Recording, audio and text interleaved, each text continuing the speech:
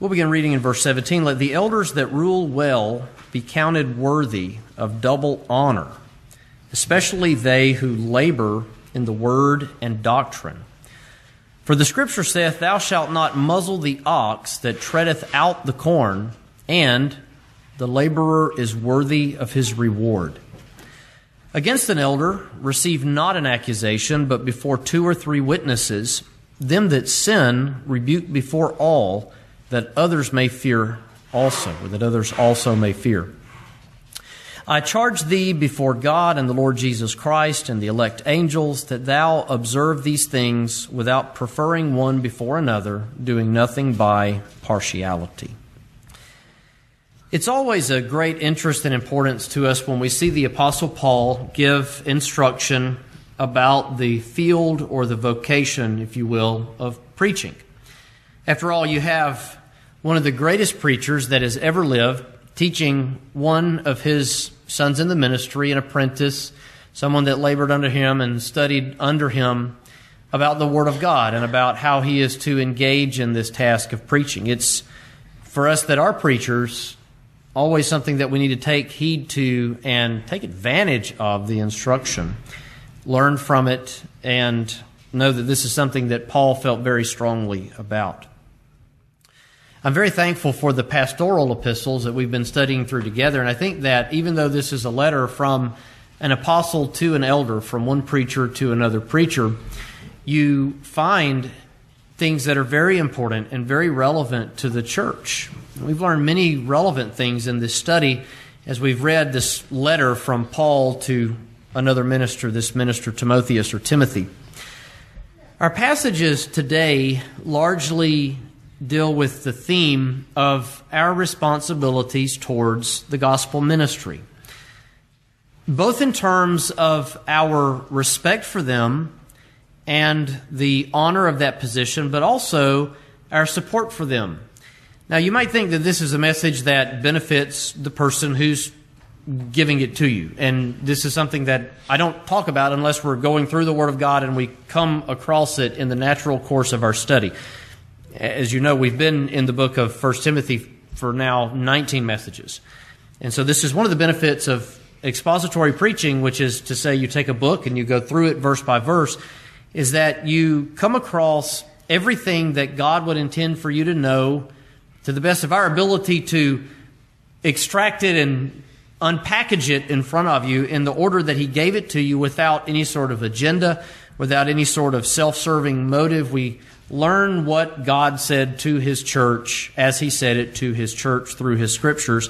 And if that be by way of rebuking us, then we hear the rebuke that God gives us. If that be a practical instruction, something about church discipline, which we'll actually get to today, then so be it. If it be a sweet message of salvation by God's sovereign grace, then praise God for that portion of His Word. We thank God for all of His Word. And as we observe in that scripture reading this morning, a man who studies God's Word and meditates on it day and night from Psalm 1 is like a tree that is planted by the rivers of water.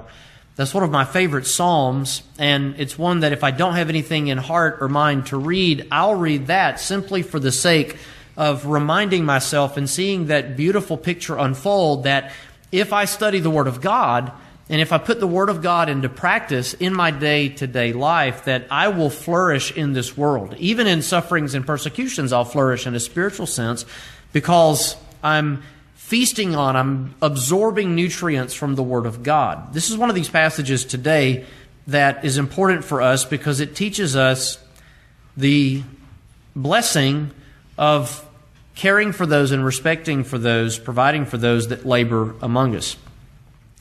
Now, as we begin to introduce these thoughts for you today from 1 Timothy chapter 5, I'll tell you that this is true for a church to support their minister, obviously, but it's something that I am not immune from. And so if a minister blesses me, my responsibility to him is to provide for him and to bless him. This is something that I felt very strongly about when I was a church member back at home when I was not the pastor, and I exhorted the church very strongly to do better than we did for our pastor because we didn't do what we could have done for our pastor. And repeatedly we by way of example, but also admonition, encouraged them to try to do better for their pastor, and they did. They made necessary, needful improvements as they cared for their next pastor.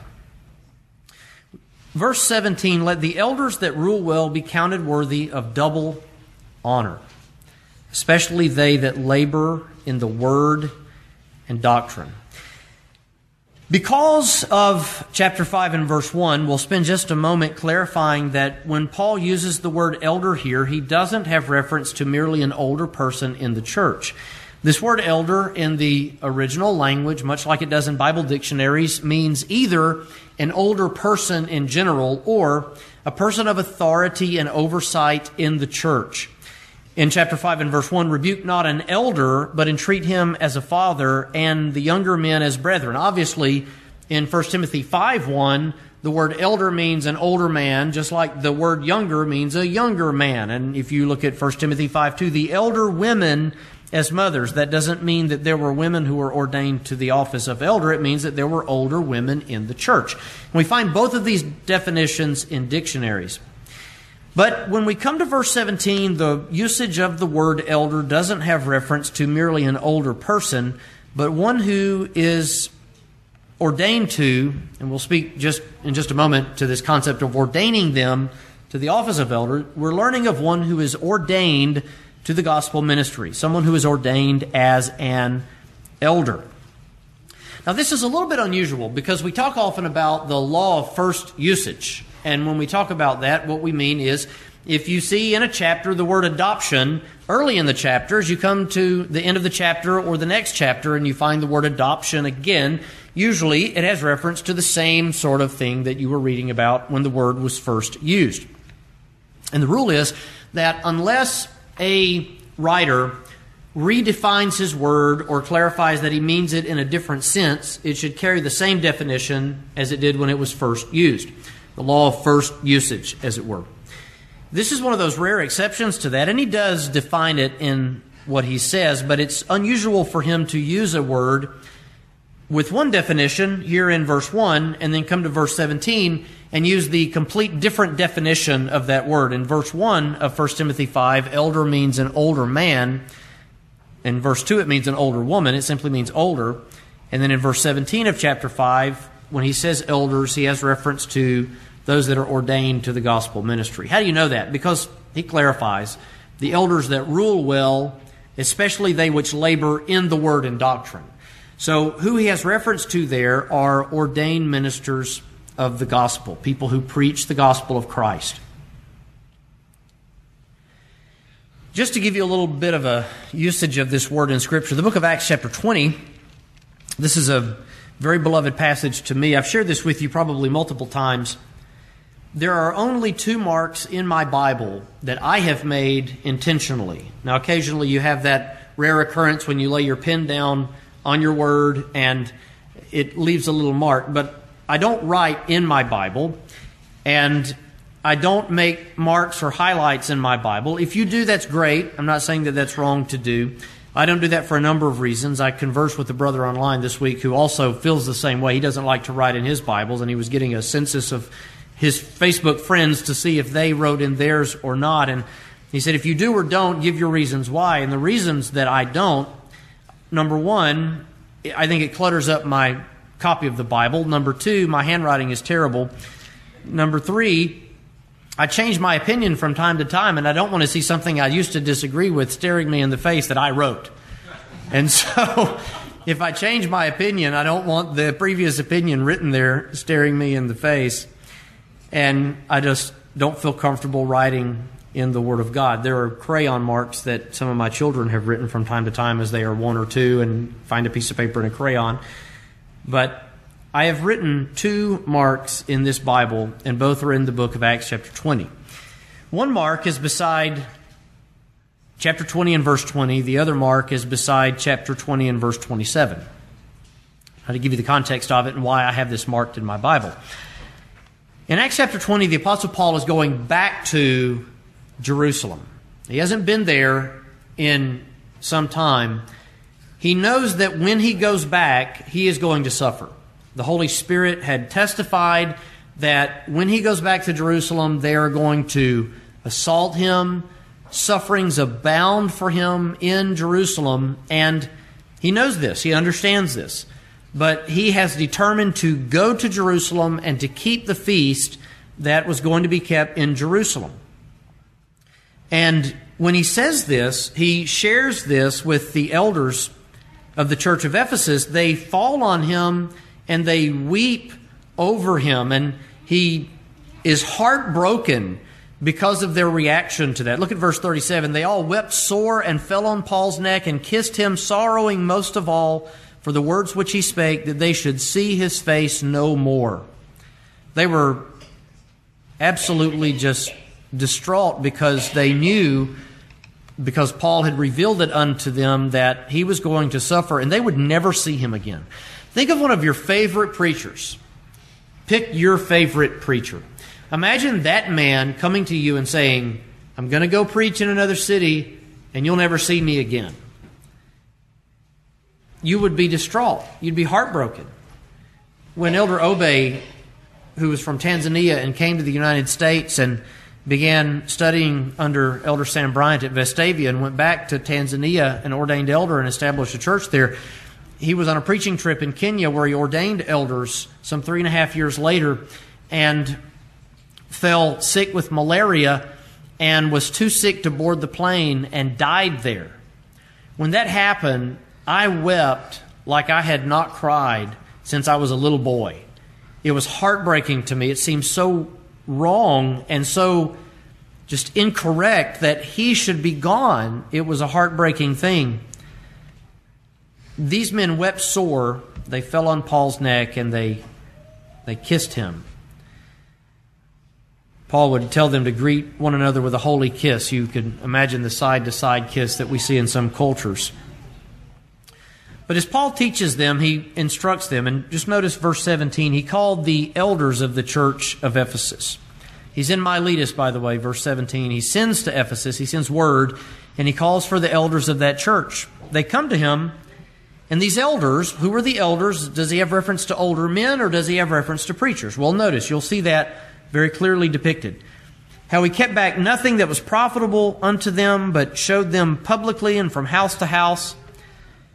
And then in verse 27, he shunned not to declare all the counsel of God. And so therefore, verse 28, take heed unto yourselves and to all the flock over the which the Holy Ghost has made you overseers. These elders are what? They're overseers. The word overseer, by the way, is the same Greek word as the word bishop. We recently talked about bishops. If a man desire the office of a bishop, he desireth the good work. And all the qualifications that is required for a person to meet if he is to be ordained as a bishop. Well, understand that the word overseer here is the same word as bishop, which is undeniably a gospel minister.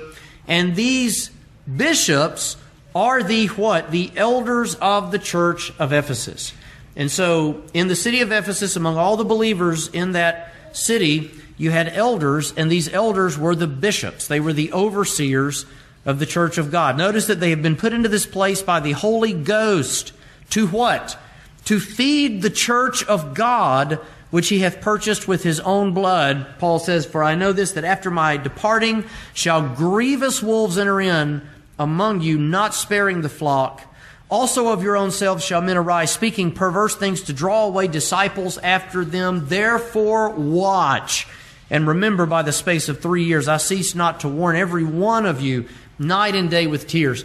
Paul says, look, elders, bishops, God himself has put you in a position of oversight. It is your job to feed the flock of God with the Word of God. You are to watch for false prophets, false teachers, wolves that will come in. They stalk the sheep, they prey on the sheep, they draw close and they pounce on the sheep. And in addition to wolves that come in, you have those that arise from even among them speaking perverse things to draw away disciples after them. In other words, they want to be ringleaders, they want to be teachers, they want to have their own factions, and they use the things that they teach and their charisma and their authority, maybe even at times their reputation, to put other men under them. Other men under them.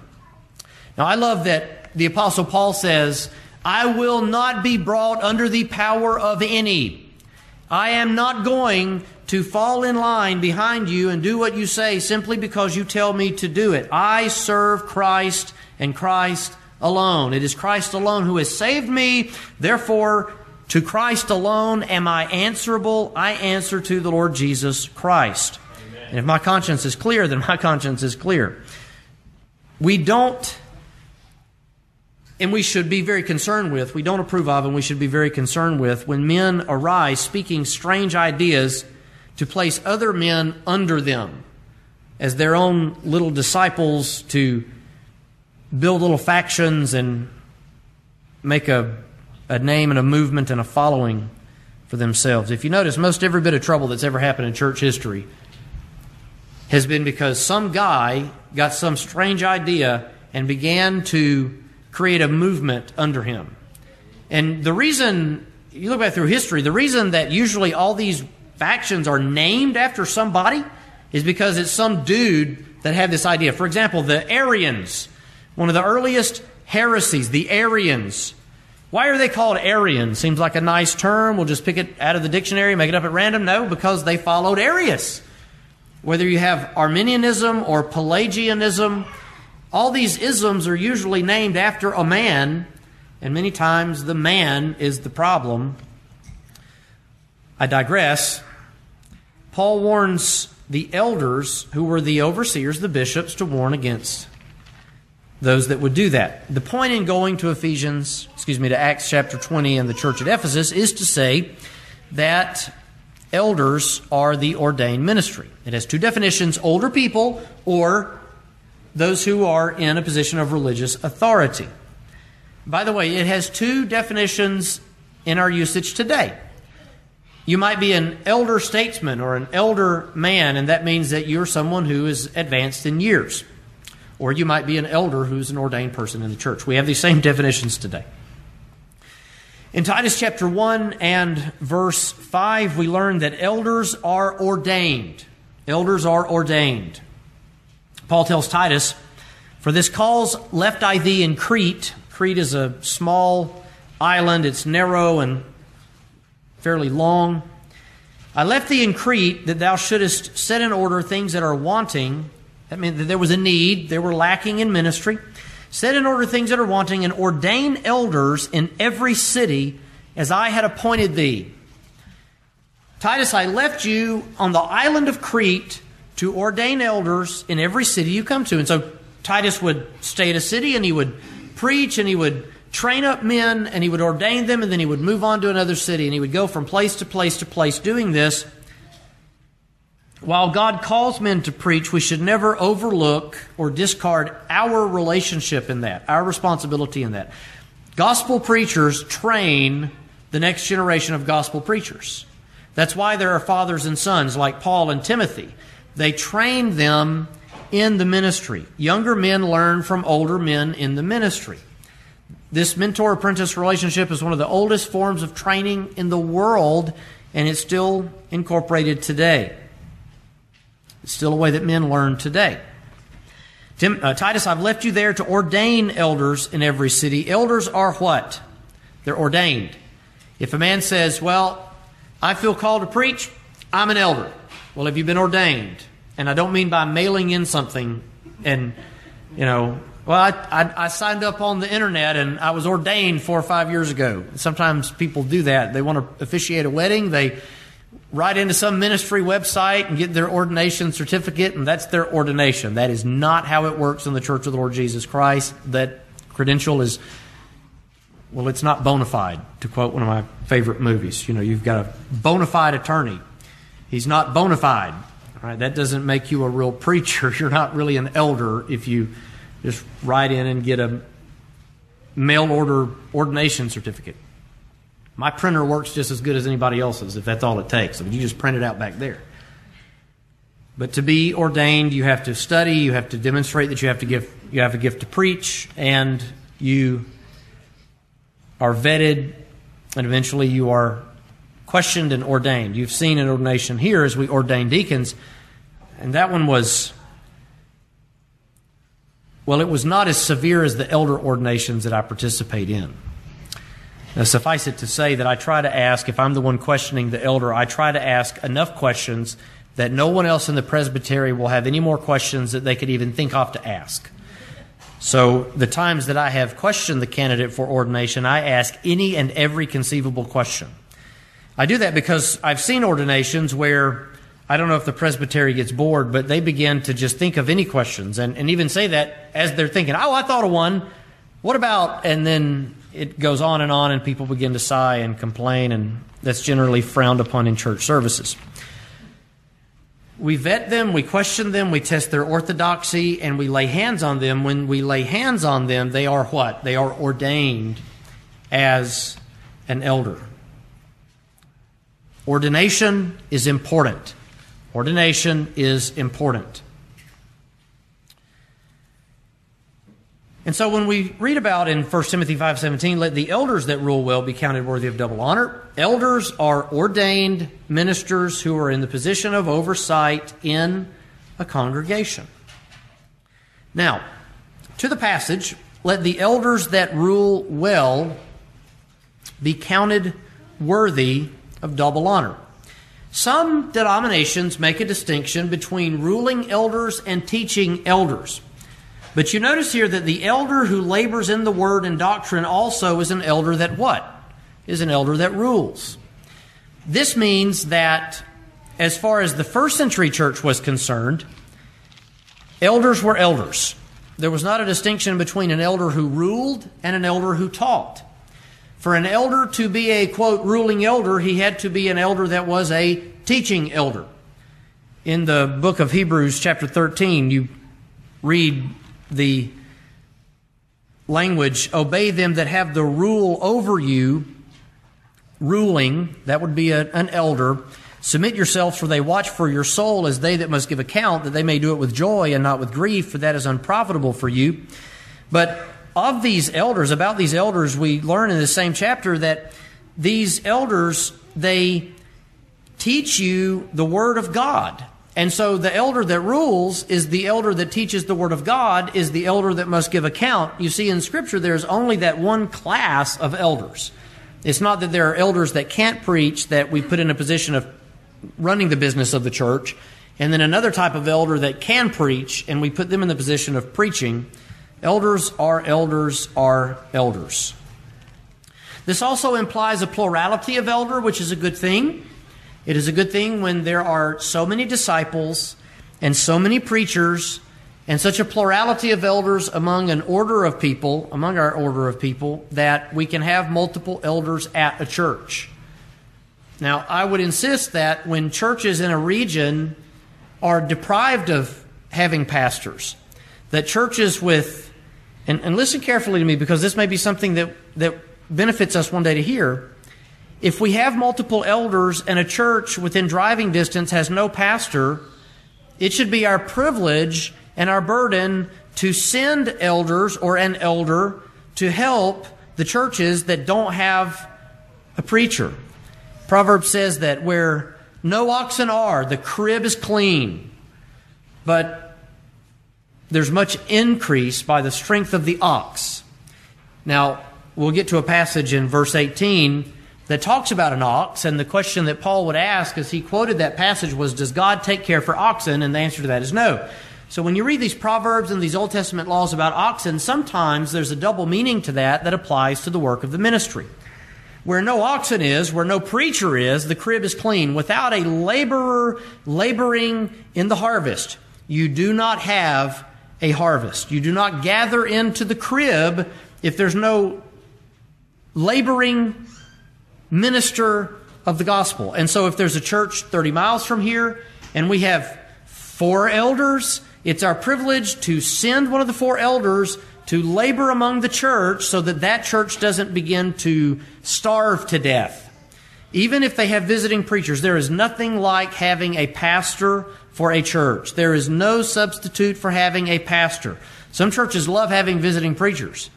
But that visiting preacher is not going to visit you in the hospital. That visiting preacher is not going to be there at 2 a.m. when something terrible happens and you need your preacher right then and there. Which, by the way, if something terrible happens at 2 a.m., give me a call. It may take you 3 times to get me to answer because I sleep pretty hard. I slept through a 4-point-something Richter earthquake in California a few years ago. I didn't even wake up. What? Earthquake? I'm asleep. Tornado? We don't have a roof? I don't know. I'm asleep, so you might have to call a few times.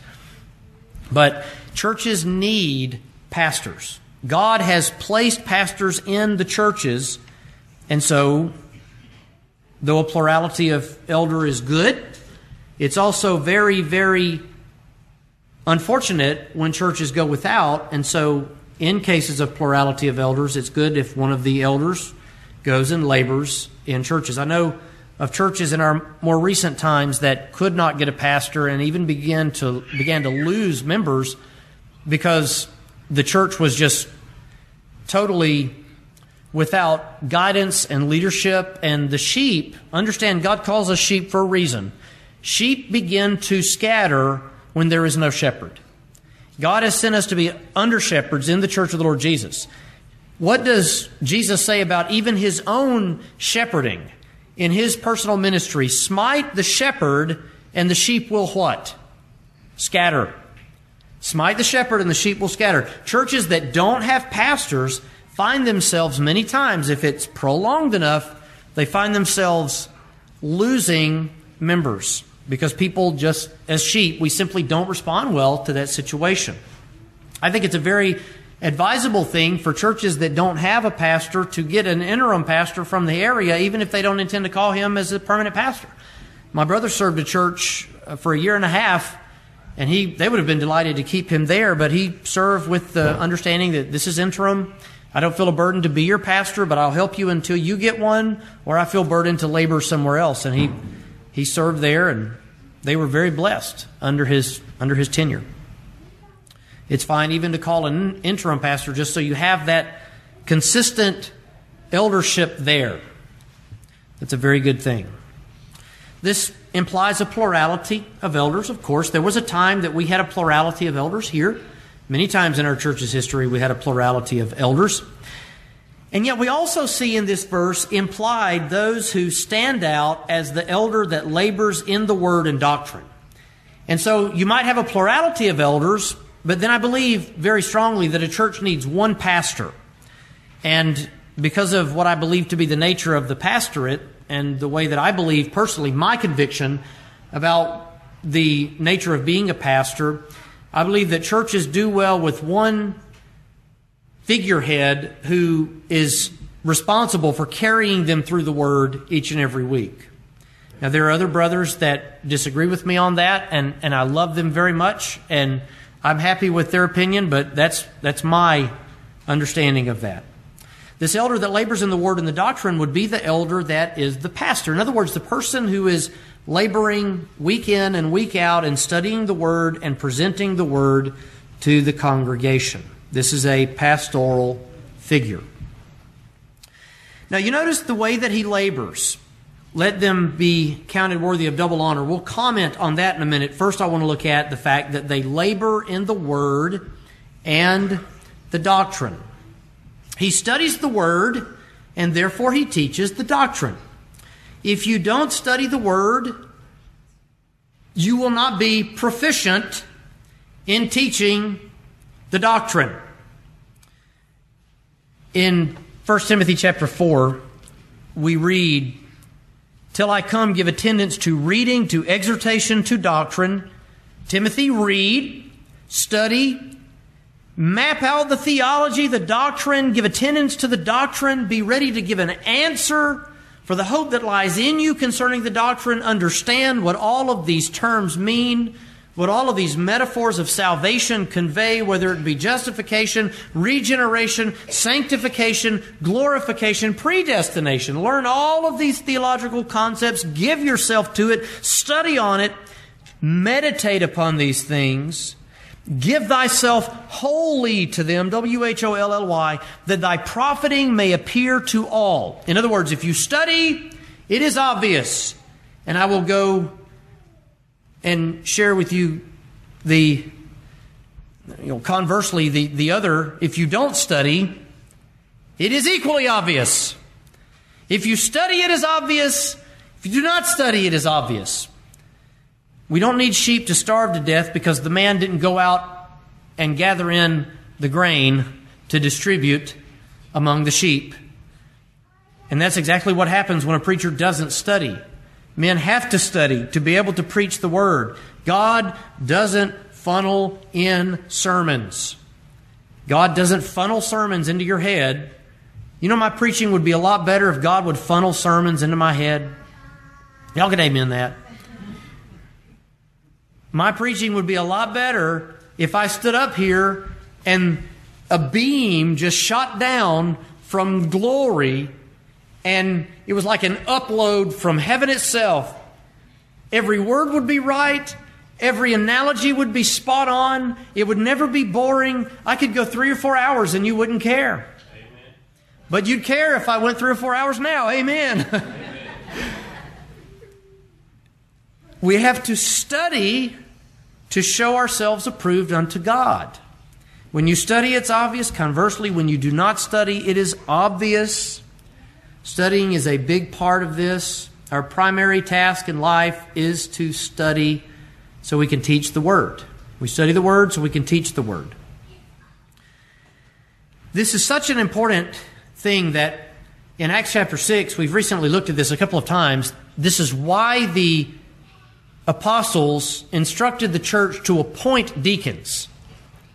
Now, preachers are called, deacons are appointed, and that's an important distinction.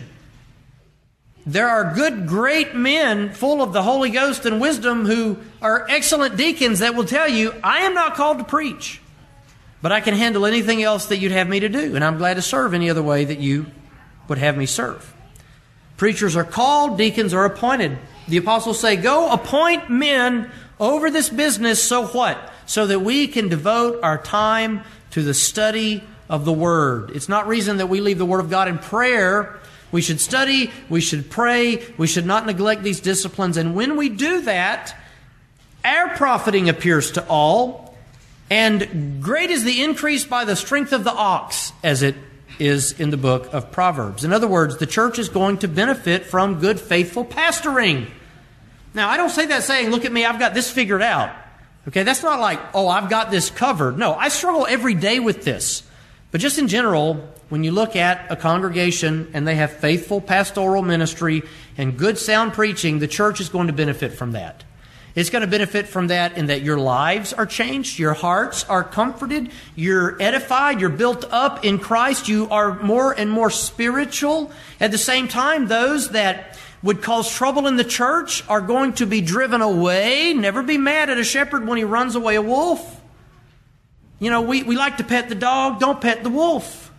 Don't pet the wolf. But it's so pretty. It bites people, okay? When the preacher runs away the wolf, don't get mad at the preacher. He's doing his job. That's the job of the shepherd, to drive away the wolves.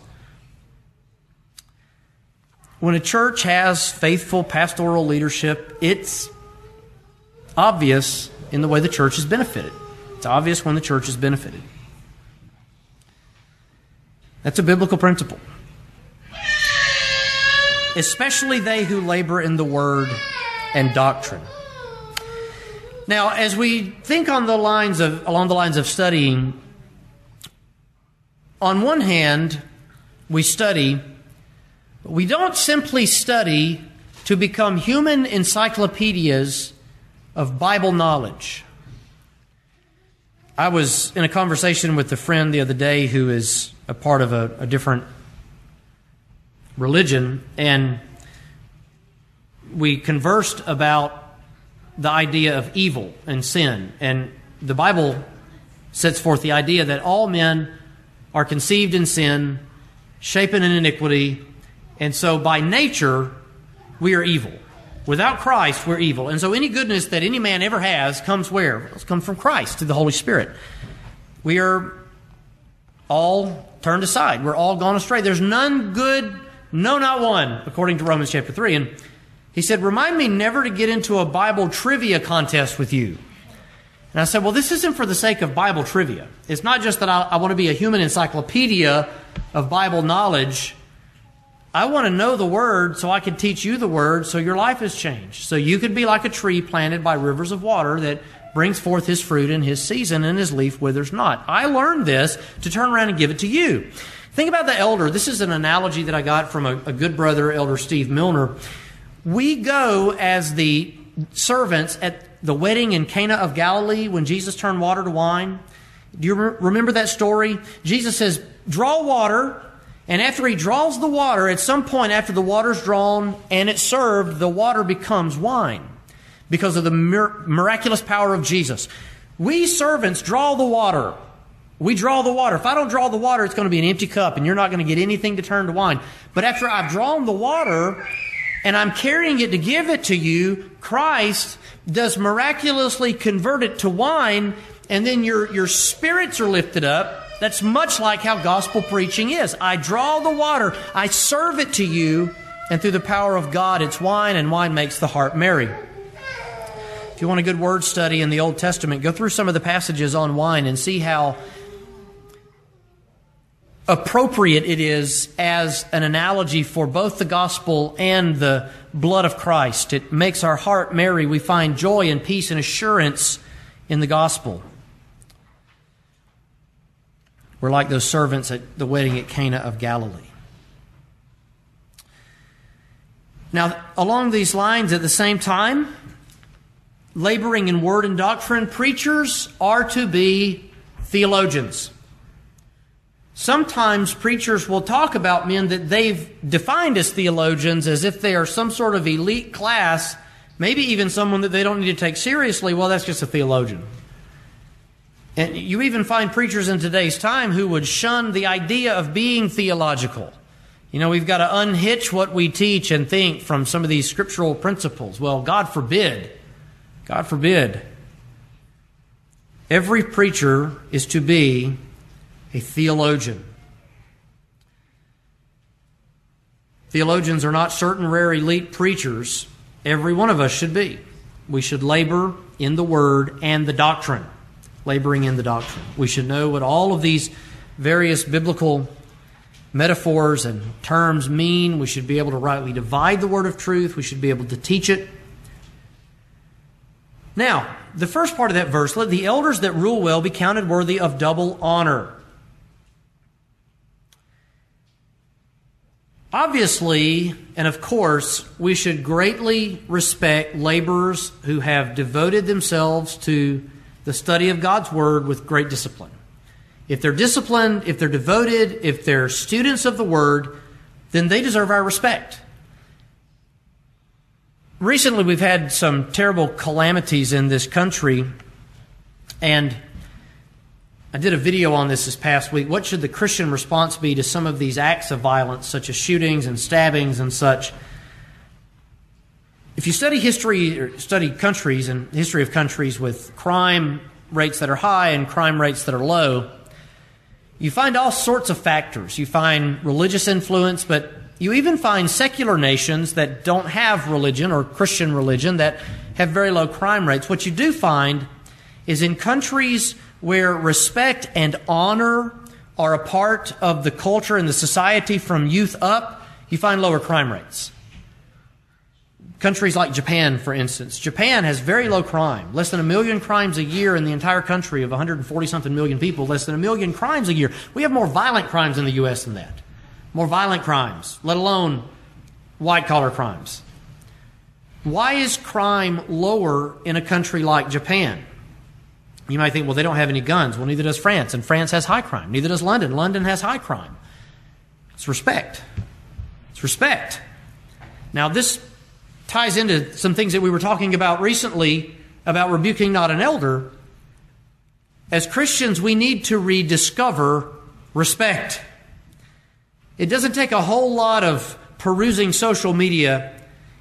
Get on Facebook or Twitter and look at a hot button political story, and it won't take long at all to come to the conclusion that in this country we simply have no respect for anybody.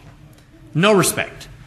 We don't respect our elders. We don't respect our leaders. We don't respect our law enforcement. We don't respect our military. We might respect them a little more than other people, but think back to times like Vietnam. No respect for the sacrifice of the soldiers that were over in Vietnam. We live in a lawless society, and respect is not trained, it's not ingrained in youngsters when they're children. Where do you learn respect? Well, you learn it as a child. Now, there are other ways that you can learn respect. You can learn respect by joining the military and going through boot camp, and you learn that as your arms throb from push-ups and your legs throb from running. Well, you can be taught respect through the school of hard knocks, but respect needs to be taught in the youth. This passage deals with the respect, in part, the respect that is to be given to the gospel ministry. Gospel ministers are to be people that we respect.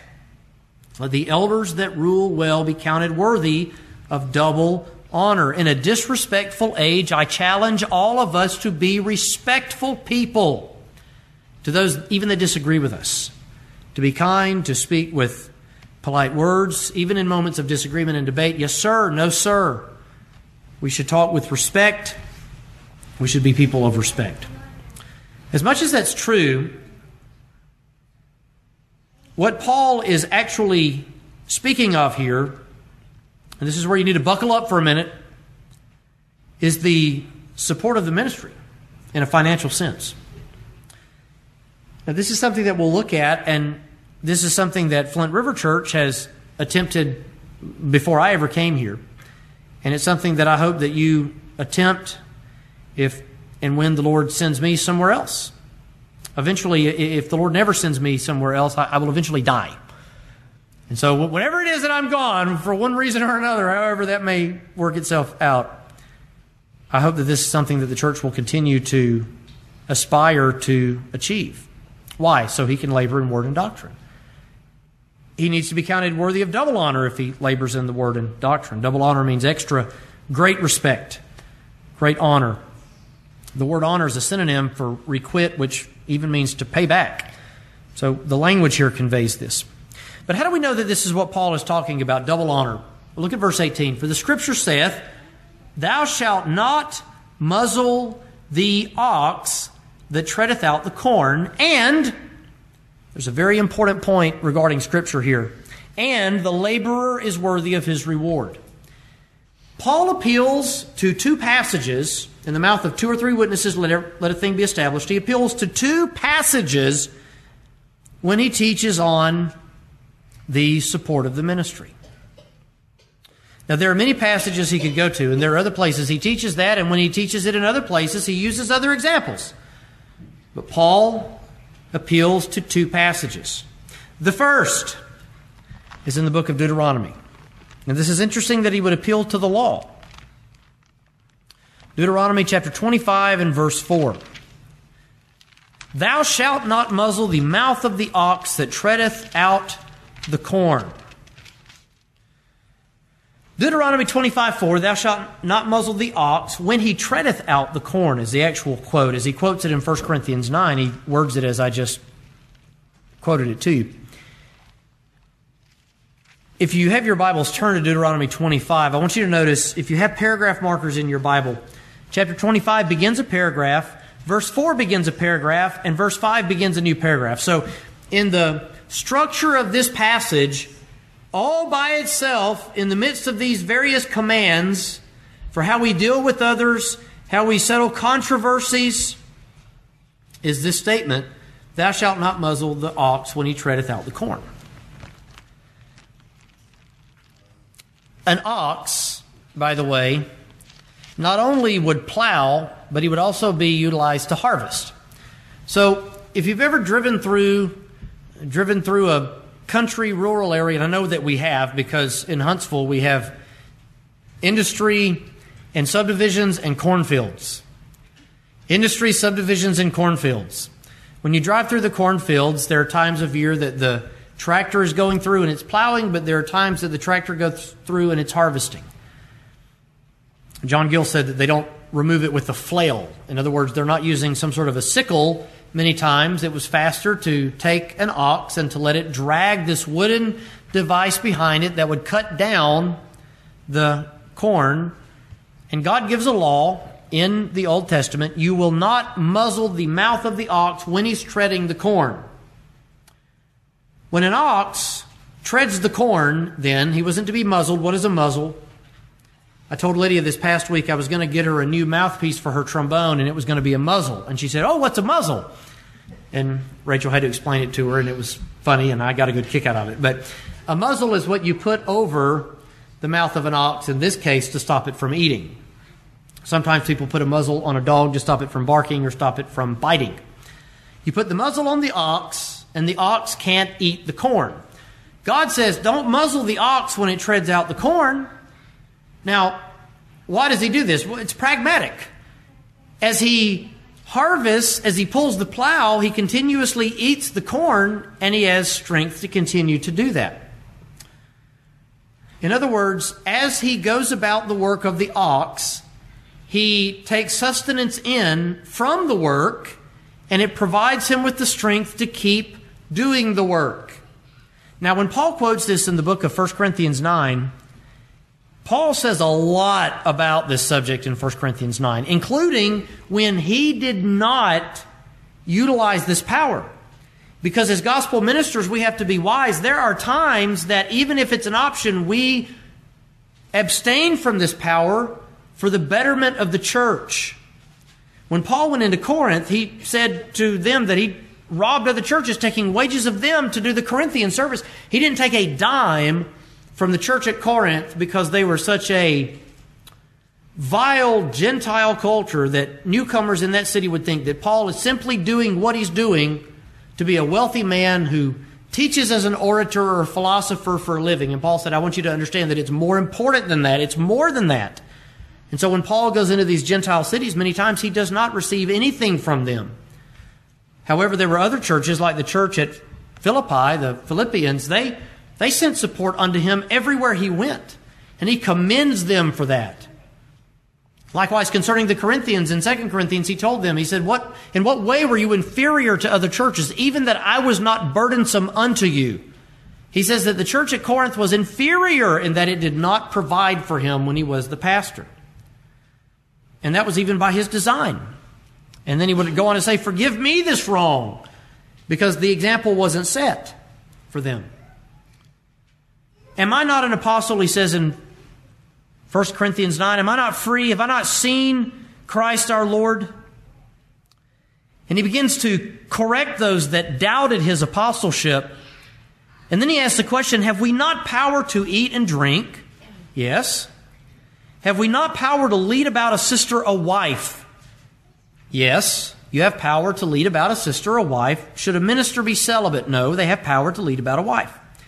Or I only and Barnabas, have we not power to forbear working? Have we not power to forbear working? Yes, you do. Now, Paul would say, I didn't use this power. But nonetheless, that's a Bible teaching. And we shouldn't overlook it. We shouldn't ignore it. We shouldn't explain it away. Let God be true and every man a liar. He begins to reason in this, and we're coming up to the passage that we're sharing with you from Deuteronomy. And I've got to move quickly. Who goes to warfare at any time at his own charges? When a man joins the military compensates him for his time. Simply that. It's that simple. Who plants a vineyard and eats not of the fruit of the vineyard, eateth not of the fruit thereof? You plant a vineyard, even though you might sell the grapes, you also eat the grapes that you harvest. Who feeds a flock and eats not of the milk of the flock? Paul is establishing that this is a principle throughout all human society. When you engage in a work, you should live of the work that you engage in. It's a very simple principle. My parents paid a man this week a couple of $1,000s to cut trees out of their yard. And they were happy to do it because the workman is worthy of his reward. He did it. He worked hard. And they were glad to pay him to do that. By the way, when people work hard, you're usually glad to pay them. When people don't work hard, you're not very glad to pay them. There have been times that I contracted out things and thought I wish I had not gone with the lowest bidder. But anyway, say I these things as a man? Am I just giving you human examples? Or saith not the law also? For it is written in the law of Moses, thou shalt not muzzle the mouth of the ox that treadeth out the corn. Does God take care for oxen? When God wrote that in the law, did he have oxen in mind, or was there a greater principle that God had in mind when he gave that law? Does God take care for oxen? Or saith he it altogether for our sakes? For our sakes, no doubt, this is written, that he that ploweth should plow in hope, and he that thresheth in hope should be partaker of his hope. If we have sown unto you spiritual things, is it a great thing if we shall reap your carnal things?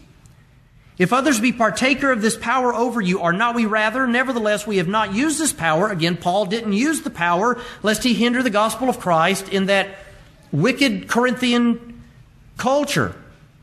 But he goes on to ask, do you not know that they which minister about the holy things live of the things of the temple? The Levites didn't have fields that they plowed. In fact, when they did, God condemned that. There were times that they did, and God was not happy with them. Levites received no land inheritance. They had no land inheritance in the law. Look at a map. He divides up all these people. What is the inheritance of the Levite? The Lord. He says, the Lord is your inheritance, Levites. Do you not know that they which minister about the holy things live of the things of the temple? And they which wait at the altar are partaker with the altar, the bread, the sacrifices. They ate of the things that were offered in the temple. Even so hath the Lord ordained. Even so hath the Lord ordained that they which preach the gospel should what? Live of the gospel. And again, Paul used none of those things when he was with them. He did in other places. They which preach the gospel should live of the gospel. The elder, the laborer, is worthy of his reward. Now back to 1 Timothy chapter 5. There's an important point regarding Scripture often overlooked in this passage, and I want to leave this as the last thing we consider today. Paul says, for the Scripture saith, thou shalt not muzzle the ox that treads out the corn. In other words, a minister of the gospel should live of that work. If he's the pastor of the church, if able and if possible, should do what they can do to free his hands so he does not have to have a secular job, that he forbears working.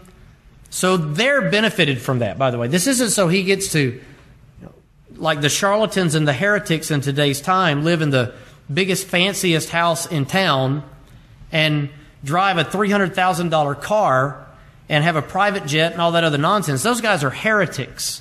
They are heretics. Ask me what I really think. They are heretics. Some of them are hell-bound heretics. If there's any doubt as to what I believe about the subject. But it's so we can study, so what? So you have the benefit of the Word of God preached to you faithfully, and a man that you can call on at all times who can jump right in there and be with you when you need him. It's my privilege. Never hesitate. Thou shalt not muzzle the ox that treads the corn, and the laborer is worthy of his reward. Now in Deuteronomy, when that was given, the principle is when you do something, don't neglect to, and speaking in the secular world, if you hire a man to fix your plumbing, don't neglect to pay the man that fixes your plumbing. That's called stealing. That's theft. That's illegal. As Moses wrote in that passage, if a man does something, then I'm to pay for that. If I have a power bill, I'm to pay the power bill. If I buy a car, I'm to pay for the car. I pay for the services or the products that I have because you don't muzzle the ox. You pay a person for his work. It's just a principle. What if you all went to work and worked for a month and your employer said, I'm not going to pay you this month? We really just, we're a small company and I just don't think it's in the works this month to give you your paycheck. After you burned the place down, what would you say about that boss? I don't think so. There was once an employer that I worked for, and they had sent me a $25 check in lieu of my actual pay. 2 pay periods in a row. They were very bad company. I got here in town to the office, and there was a for rent sign where they hadn't paid the rent, and I'd been out doing sales work, and the phone had been disconnected for 3 months, and I didn't know. And so obviously I got no clientele out of my awesome sales pitches that I was given to contractors in the area. But after being ripped around by them a few other times, I told them, look, you're not getting back any of your equipment until you give me the money that you owe me. You're not going to rip me off. This is not a game. People go to jail for this.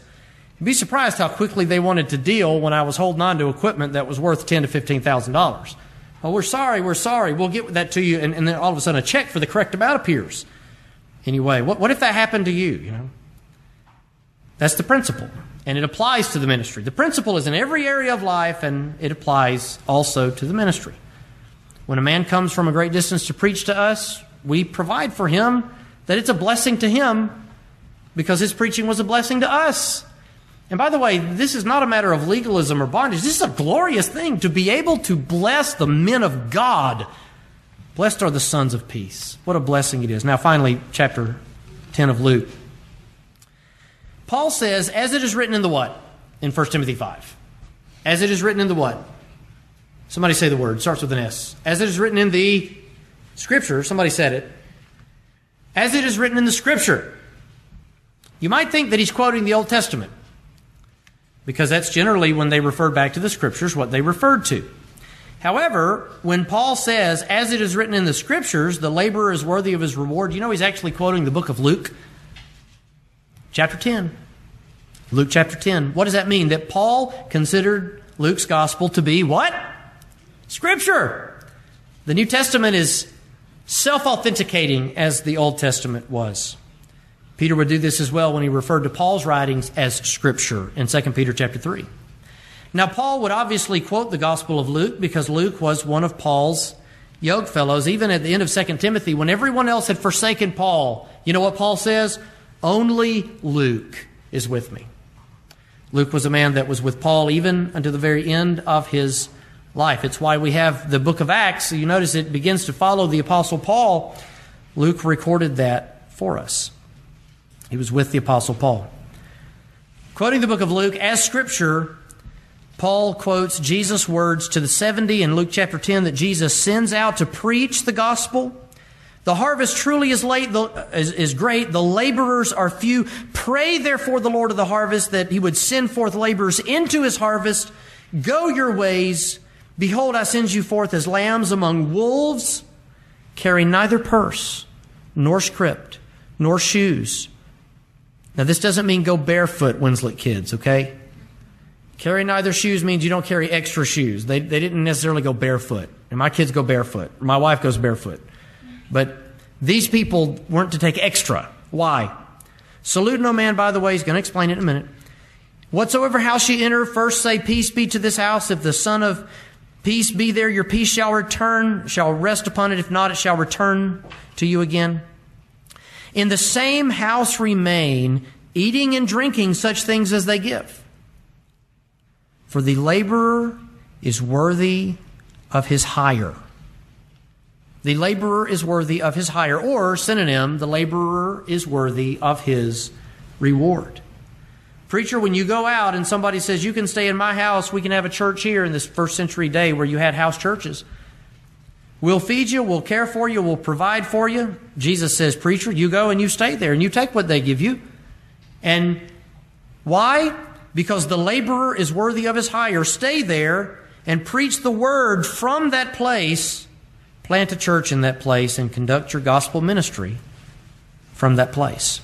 Even Jesus taught that principle. We'll look at verse 19 next week.